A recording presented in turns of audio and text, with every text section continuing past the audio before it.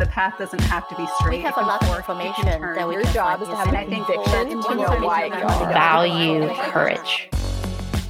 You're listening to the We Get Real AF podcast. Engage in conversations that'll spark your curiosity and challenge what you thought possible.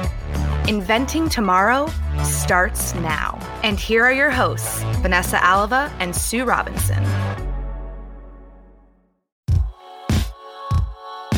The path doesn't have to be straight. We have a lot of information that we Your can job find is to have a using conviction to know why you Value courage. You're listening to the We Get Real AF podcast, exploring the future with trailblazing women and girls in emerging tech, XR, AI, and futurism.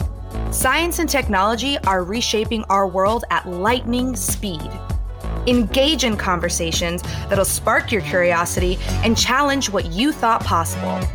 Inventing tomorrow starts now. And here are your hosts, Vanessa Alava and Sue Robinson. Welcome to another episode of We Get Real AF. I'm Vanessa Alava.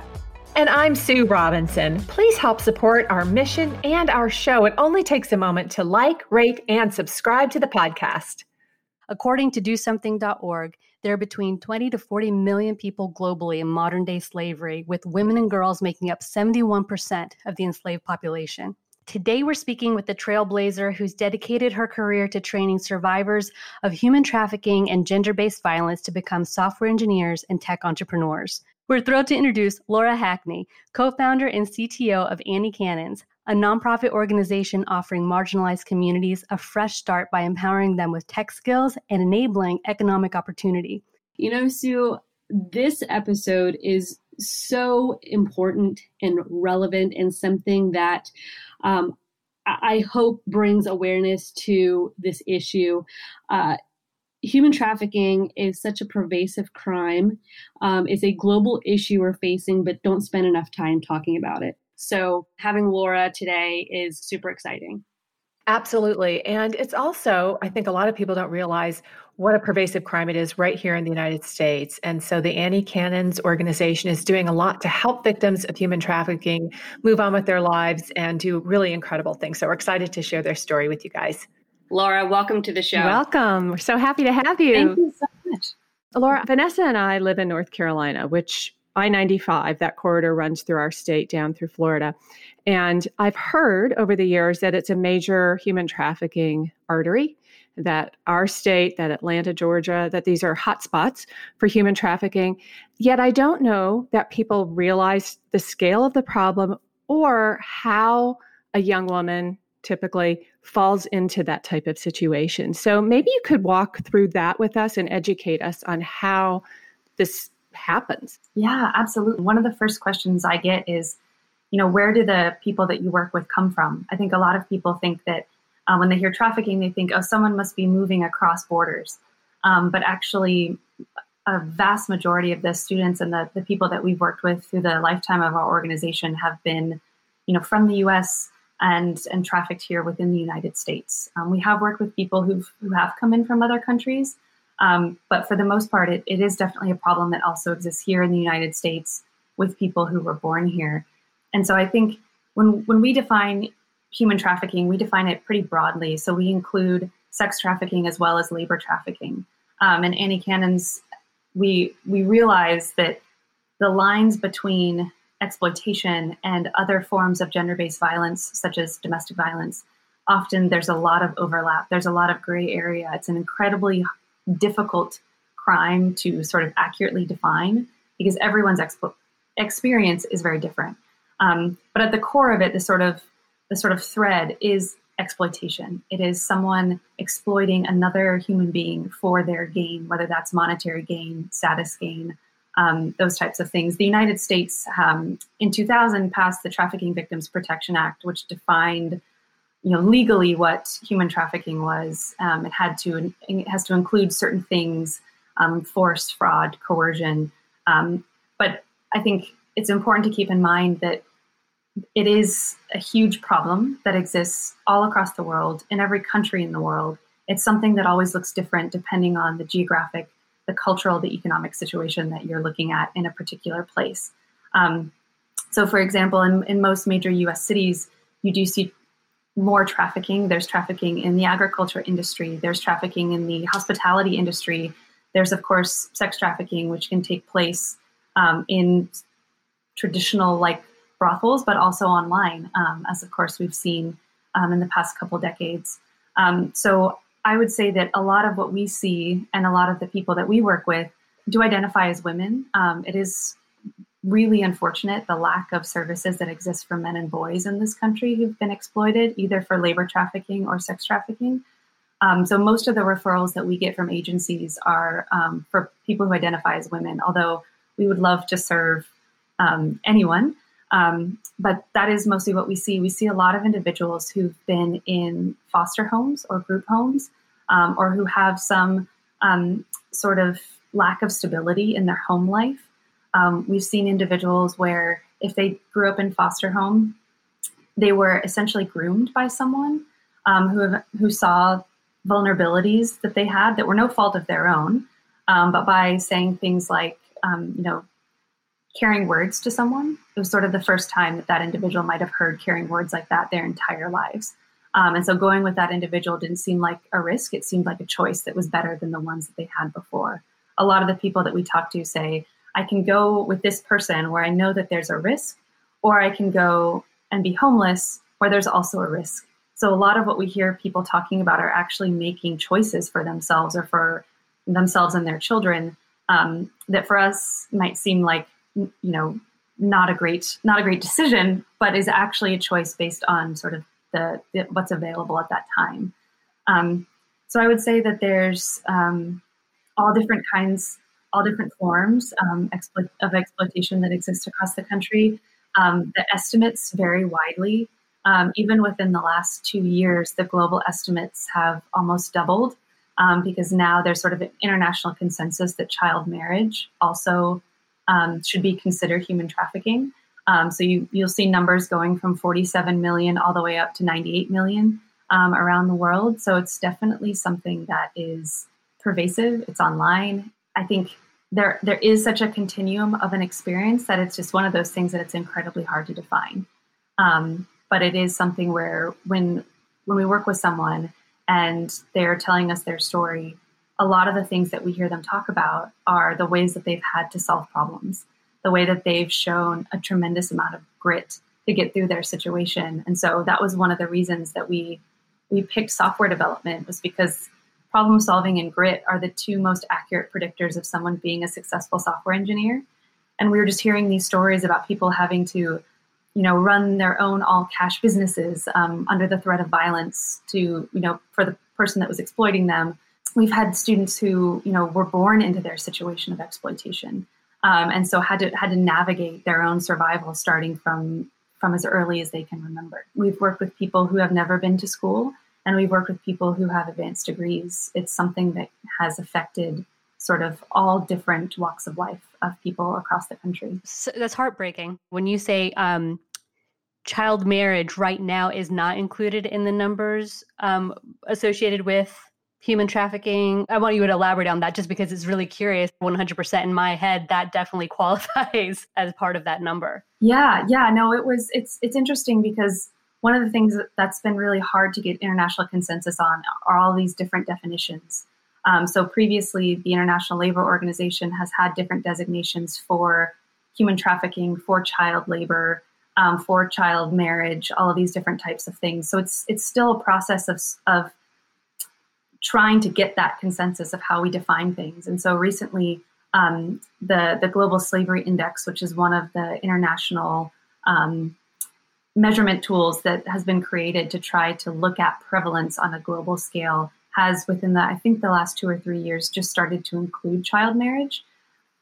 And so what was really interesting about that is that you saw this huge jump in numbers and everyone kind of thought, oh my gosh, is modern slavery getting so much worse? And it's actually just that we're getting better at identifying cases and getting and using the same sort of terminology to describe things that are exploitation. And that's been something that we've also seen in different countries, especially when it comes to labor trafficking. There are all sorts of questions around where is that line of this particular thing being a crime? And every country has its own, what I kind of think of as its weak spot when it comes to addressing certain issues. I think for the United States, it's issues around immigration. And when you have certain immigration policies, that means that we can't help certain survivors of human trafficking that are within our country. It causes all kinds of problems. So every country kind of tries to create that delineation at different places to say what kind of crime this is. But it is getting better in terms of, in my opinion, that there are more of these sort of standards that this particular type of exploitation is something that should be a crime and should be called human trafficking or modern slavery. If you have information regarding missing children or child pornography, please contact the National Center for Missing and Exploited Children at 1-800-843-5678 or through their cyber tip line at www.cybertipline.org. For more anti-human trafficking information and resources, please visit www.humantraffickinghotline.org and www.missingkids.org. I think it's so interesting.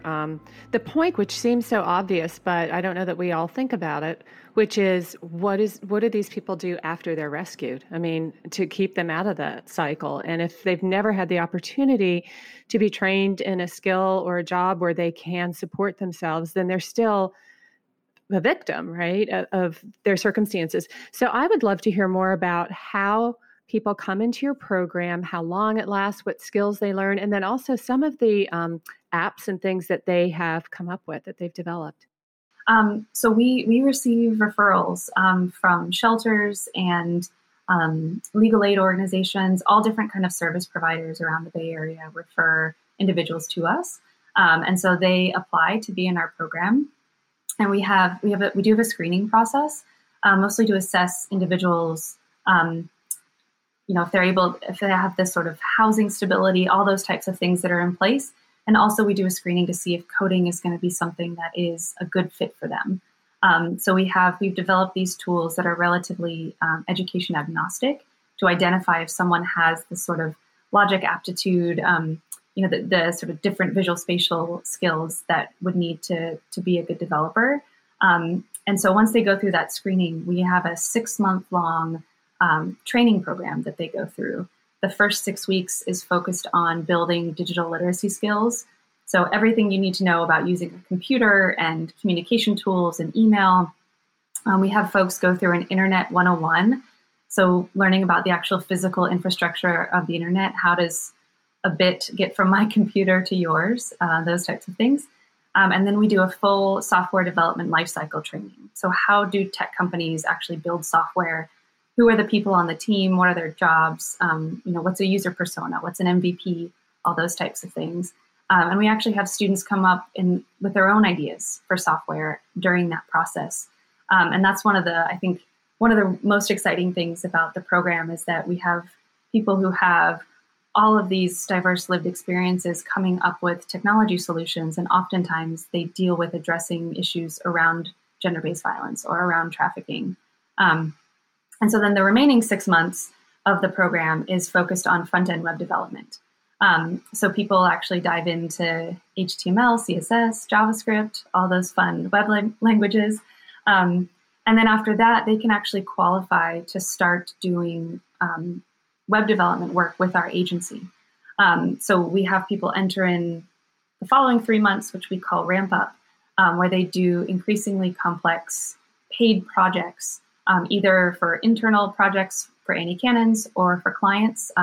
We have a lot of wonderful clients who hire us knowing that their project is going to be part of training someone who's going to work with a more senior developer on putting together a website project or something like that. And then from there, it's really up to the individual. So we have these different opportunities when it comes to advanced workshops. So some people do advanced workshops on backend languages, database management, DevOps type work. We have some people who go on to become teaching assistants. So the class that we're running right now is completely taught by graduates of our program, which is really exciting. And so people can become teaching assistants and then eventually instructors. Other people have become product managers within our organization. And then we also offer, if people want to go and work at a tech company, we'll help them go through the resume process, the interview process. But for the most part, people stay as contractors or employees within our agency, working on projects, building their skills, and not having to deal with a lot of the barriers that exist in tech. And a lot of the uncertainty that exists in tech right now with the pandemic.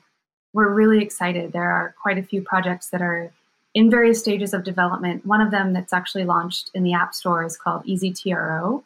And TRO stands for Temporary Restraining Order. We had a student who wanted to solve the completely onerous and re-traumatizing process of filing for a restraining order in her county. And she said that it was just completely confusing. You had no idea what was going to happen next. So she wrote out this user story of someone being able to actually not only get information about what the process was going to be like a what to expect when you're expecting kind of thing, but also be able to actually fill out the form on her phone and have those inputs be automatically generated onto the PDF itself and emailed to the person seeking the restraining order. Ideally, it would go straight to the court clerk, but that's another layer of government we haven't quite tackled yet. But things like that, where it's a process that anyone going through it would struggle with, and so how do we make it easier? How do we make it more accessible? Was a project that we're really excited about. Another one that is in the sort of earlier stages right now, but we're incredibly excited about, is called Referral, and it's meant to be a platform that is survivor-centered, that helps an individual go through the process of receiving services. And so a lot of times what happens is an individual will show up at a shelter and have to tell their story about what happened to them. And then they'll have to tell that same story over and over again for every type of service that they want to receive. And oftentimes they could be going in and out of shelters. They could be seeing different case managers. And so we were hearing from people that not only did they not know what services they were eligible for, but they were having to retell this triggering story over and over again. So what this application, what we plan to do with it is to not only let the survivor, store her data and control her data and control her story and lease it out to the agencies that she wants to connect with, but then also help those agencies make those referral connections on her behalf. I think that's so smart. And it's such a beautiful example of how a person who's gone through something really dark and difficult can transform that and turn that into a tool that will help other people who are going through that difficult time. You're reminding me of when I, as a freelance video producer, I did a video for a North Carolina child protection agency. And it was the same thing. These children who had been victims of abuse had to tell their story to a social worker and to a doctor and nurse, and then to a judge in some cases. And a guardian ad litem. And it was just, they could not heal because they had to keep going through it over and over again. So I'm wondering if even the app that you're describing could be used in those kinds of cases for juveniles who've gone through really traumatizing experiences. Oh, that would be incredible. Yeah, I think a couple of the things that we were really trying to solve for, because we could see if we solve some of these problems first, then using that technology to be able to build other products and collaborate with other technologists and other nonprofits would be so amazing. We're really trying to focus on safety. So how can we make sure that someone using this application, can feel safe using it, can not only feel like their data is in their control, but also if their exploiter is controlling their phone or controlling their device, how do we create something that they would be able to use and be able to use in a safe way? Also solving for problems around how do you make sure that if someone loses their device, or loses their access credentials, that they can still access their data. So a lot of questions around, how do you really have a trauma-informed method of obtaining biometrics? Is that something that we could even look at? So we're in this really exciting exploratory phase of trying to answer some of those questions and figure out how we can use some of the amazing open source technology that already exists, or create some of our own that we could eventually contribute to that community and say, this is a way that you can build an application to really help protect children or really help protect refugees or help protect journalists or different types of things. We love the thought of being, in those conversations and working with people who really know a lot about those types of issues as well. How do you help your developers market their applications, and what are the privacy issues surrounding that? We do have some developers who have their own projects that are not part of Annie Cannon's, and that's awesome. And we kind of help them and advise them, but they're their own intellectual property.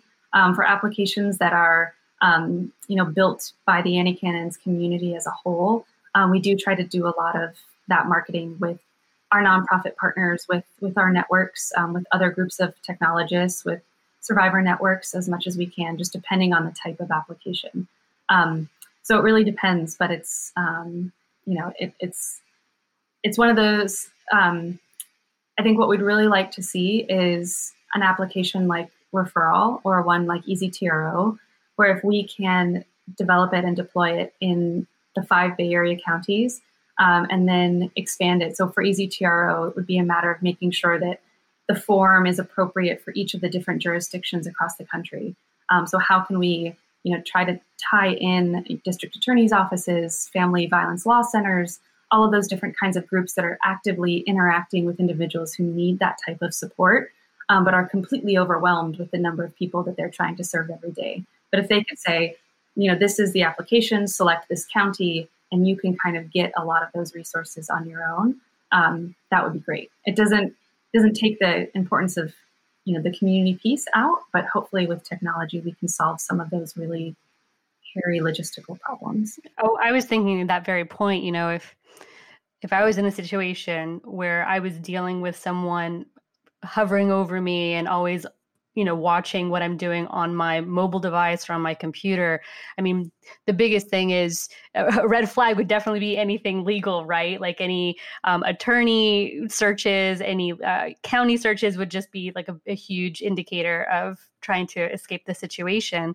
But if there was a way for them to search certain keywords where, the app would potentially populate because of what they're searching, that would be the ideal situation. Yeah, absolutely. So it's interesting because it's a little bit of, we want as many people as possible to know about the products, but we also don't want the wrong people to know. So it's sort of figuring out the right blend of how to make sure that the sort of really important touch points that we have in our communities where people are often interacting with first responders or individuals in the legal system, that they can have, access to this type of technology to help out.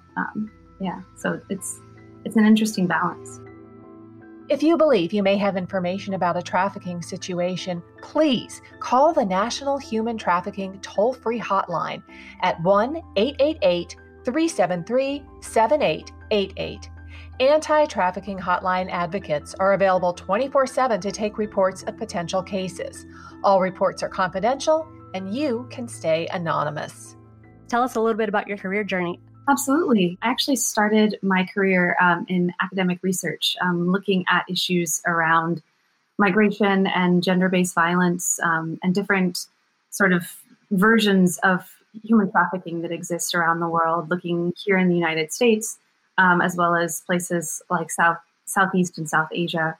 And really, over time, in doing a lot of this work and meeting a lot of incredible survivor leaders, just started hearing the same thing over and over again, which was, as someone who's been through this situation, we need work, we need career opportunities, we need economic independence. And so most of my career up until that point had been in, doing research and working in academia. Made a pretty sharp pivot to learn how to become a software engineer.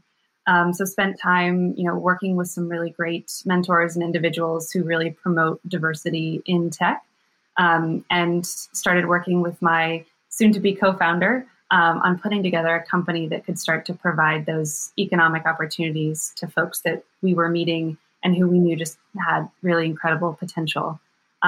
So it was one that went from doing a lot of interviewing and doing a lot of sort of writing to suddenly doing a lot of coding and then a lot of teaching. Can you elaborate a little bit on that and what inspired that pivot into tech? So at a certain point, when I was having a lot of these conversations with nonprofit leaders as well as survivor leaders, there was just a lot of conversation around this huge gap in the anti-trafficking movement. A lot of the movement historically has been focused on rescue. How can we get people out of situations of exploitation? Or it's been focused on prevention, trying to educate the general public on what's happening and the fact that this exists in the world. And then sort of the next, I would say 5 years after that, people were really focused on providing things like emergency shelter. But what we were seeing is that individuals were getting stuck in the cycle of being quote unquote, rescued or getting out of the situation on their own, going to a shelter, but then not having access to a lot of opportunities outside of that. So they would unfortunately go back into this cycle. And so we started talking about different ways to break the cycle. And at that time, San Francisco and other places in the Bay Area, we're seeing this huge growth in coding boot camps, where it was like, if you can spend $20,000 and 20 weeks, you can learn how to code and get a job in a tech company.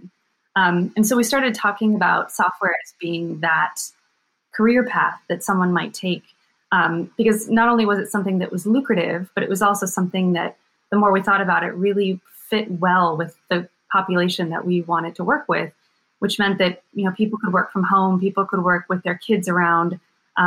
We have students that we work with who can't take public transportation every day because their employer might be taking public transportation. We have folks that, love different types of industries, and software is a way to get into all different types of things, whether that's, whether that is academia or that is fashion or it is, all sorts of different things. It's a way for people to kind of grow their skills. And we also saw it as an opportunity for people to have a way to identify themselves in their lives. It wasn't just survivor or victim, but being able to introduce themselves as a web developer or a software engineer as something that we saw was really missing in the movement. And so we started thinking about how can we take all of these open source curricula that exist in the world to teach coding, but actually go through the process of making it trauma informed and making it fit the group of people that we knew could learn the skills, but that hadn't had any support up until that point. So I was actually the first person to go through the curriculum itself. And we worked with a lot of other experts to develop it, not just technical experts, but people who had had a lot of experience working with survivors of gender-based violence, and as well as being survivors themselves. So once I kind of started the path of learning how to code and putting together this curriculum, then the next question was, how are we going to teach it? And how are we going to create a classroom that's also trauma-informed and also creates the kind of community that we saw was missing in a lot of these different, learn how to code quick endeavors around the Bay Area. So we really started focusing on those things and knew that from the very beginning that if we were able to not only just train people, but to also source work for them, they could actually work in an environment that didn't have the same sort of unfortunate but traditional discrimination that exists in tech companies around the world. It's interesting you mentioned that there are women afraid of potentially taking public transportation and subjecting themselves to potentially being identified by somebody who, might be a whistleblower or something to that effect. And it's just the things that the average person might take for granted and the opportunities that you're allowing someone through this program to go around those fearful situations is very admirable. I think one of the things that we found has been just barriers to opportunity in general, and how different sorts of, I would say, systemic barriers exist that can even exacerbate what someone's particular experience with exploitation is. So, for example, we do see a disproportionate number of women and girls of color who are being exploited. And then on top of that, when you look at someone coming into our class for the first time and saying, I've never had my vision tested, and so I need to be able to look at the screen or look at my computer. And so it's what we're trying to and hoping to do is build an ecosystem of services, of support, where someone can actually get access to all the services that they need for things like that. Because I think one of the things that doesn't often get talked about is some of the less glamorous, sort of things that are so important in your daily life and are so fundamental. Health insurance, all of these types of things that when you have conversations about human trafficking, it can kind of stay focused on the crime. But then when you think about how we can keep people from being exploited, it's by solving a lot of these problems that exist that make people vulnerable in the first place. And then for us, we see this program as not only being one that can help people once they've already been exploited, but hopefully can mean that they won't be re-exploited, or that the people in their communities or their children won't be exploited. And so that's the thing that I think, kind of not just looking at human trafficking as a symptom of all of these different push and pull factors that exist within our society that overlap. But if we kind of start addressing them, then I think that's going to be where we actually start seeing the change and the hopefully the change that we want to see in our system. Yeah, absolutely. You're helping rewrite that narrative. We want to let you guys know about an event coming up on Thursday, August 13th, where you can get involved in this important issue. Awareness Through Aesthetics is having a virtual social beginning at 6:30 p.m. You can find out more on their website, awarenessthroughaesthetics.com. I'm going to spell that for y'all. It's awarenessthroughaesthetics.com. Check out that website, learn more, and get involved. I'm really interested in your story personally, because a lot of people, when they're in college and they're idealistic, want to get involved in social justice causes and they want to make a difference. And then they get a job and they get busy, paying the rent and just with life. And they never actually, carry through with that bright idealism. You started out as a researcher. You were very passionate about this particular population and this problem, to the point that you learned about coding and engineering and software and co-founded this organization. What enabled you to do that? And what would your advice be to other young women who feel the way that you did back in college? The first thing that came to mind was just having an incredible, group of people that I could turn to ask dozens and dozens of questions. And I have an incredible co-founder who had a lot of experience as a general counsel in tech startups. So the sort of day-to-day operations of running an agency was already sort of in her wheelhouse. And the more we talked about this, the more that we realized that we could build something that would be self-sustaining, and that would be something that we could hopefully have other nonprofits, we could share our model with and see other nonprofits get out of that cycle of always being dependent on donor funding.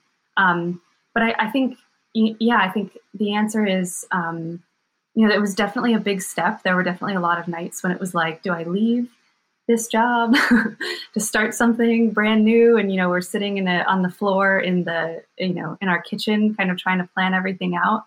But I also would be completely amiss not to recognize that I do have, I have a tremendous amount of privilege that allows me to do that. I know a lot of incredibly talented people who do take the route of getting that job that pays really well because they have family members who are, that they're supporting, or that they're trying to break their own cycles. And so I think it was both this sort of knowing that I always had this sort of drive to push towards this type of work.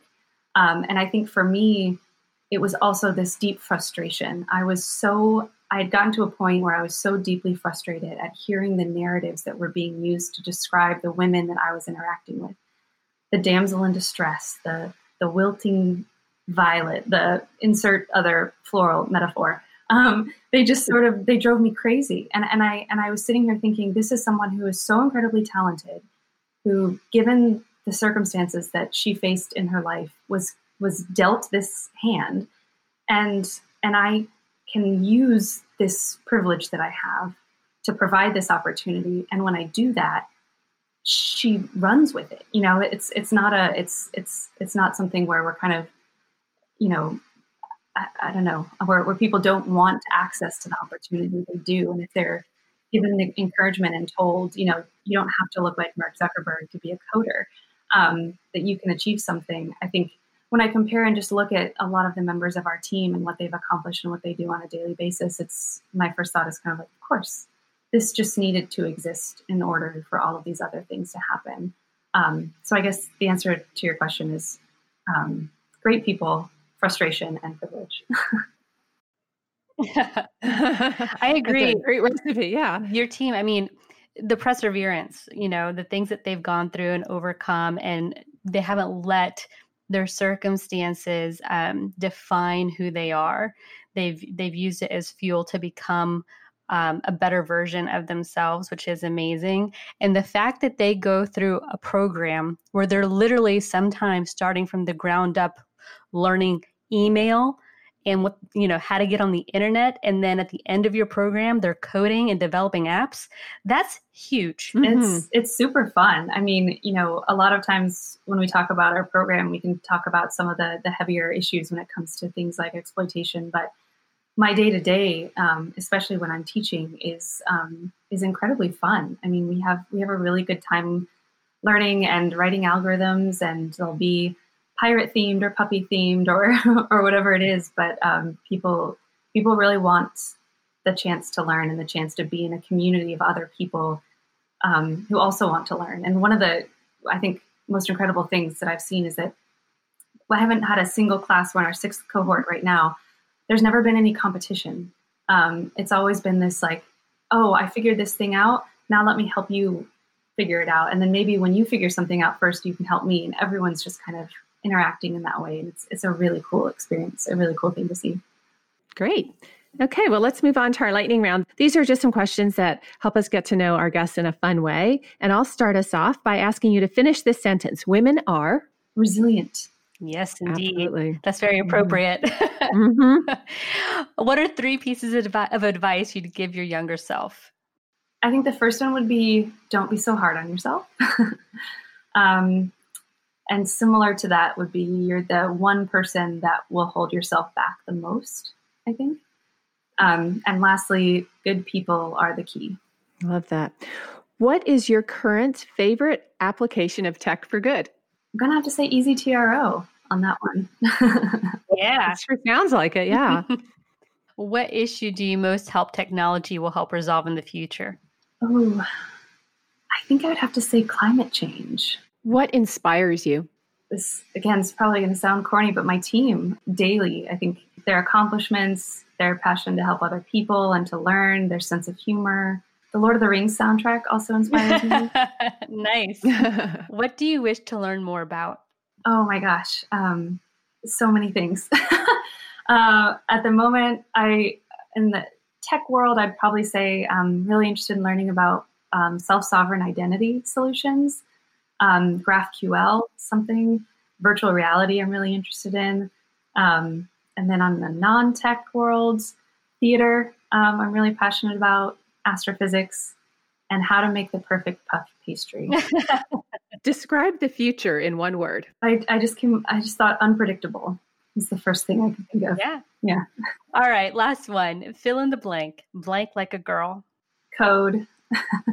Thank you so much for being on with us today. Again, we think that what you're doing is so important and relevant and admirable. And clearly needed. Yeah, so Definitely. Very needed. We hope that this episode brings awareness to what you're doing for people who don't know.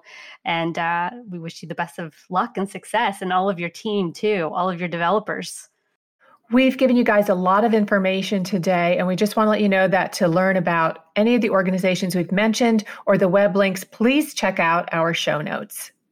If you want to support the Annie Cannon's mission to break the cycles of abuse and exploitation and prove that anyone with determination and insight to innovate should be given a fair chance, please visit anniecannons.org. That's ANNIECANNONS.org. Annie Cannons is our Twitter handle. Mine is lhack47. Feel free to reach out. I'd love to talk with folks. One of the best ways to support our students and our graduates is to hire us to build your app. So if it's a web app, a mobile app, website, we also do data work for clients. So we have a full agency. So we work with clients that do all sorts of things that have nothing to do with nonprofit work. So I would just say that if you want to get great software and also contribute to a social impact mission, you should definitely check us out. Awesome. Keep up the great work. I appreciate it.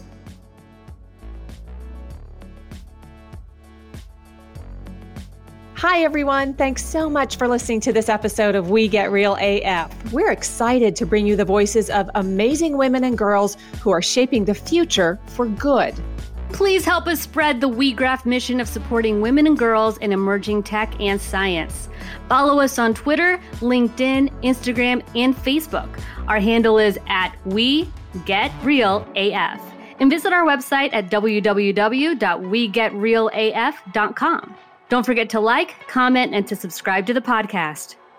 We also want to give a big shout out and thanks to Sam McLean for providing sound production for the show. You can find Sam on Instagram at McLean Sounds, that's McLeanSounds, and to our voiceover artist, Veronica Horta, for her show introduction. You can find Veronica on LinkedIn by searching for Veronica Horta, Horta. We'll meet you back here next time for another great conversation about high tech with cool women.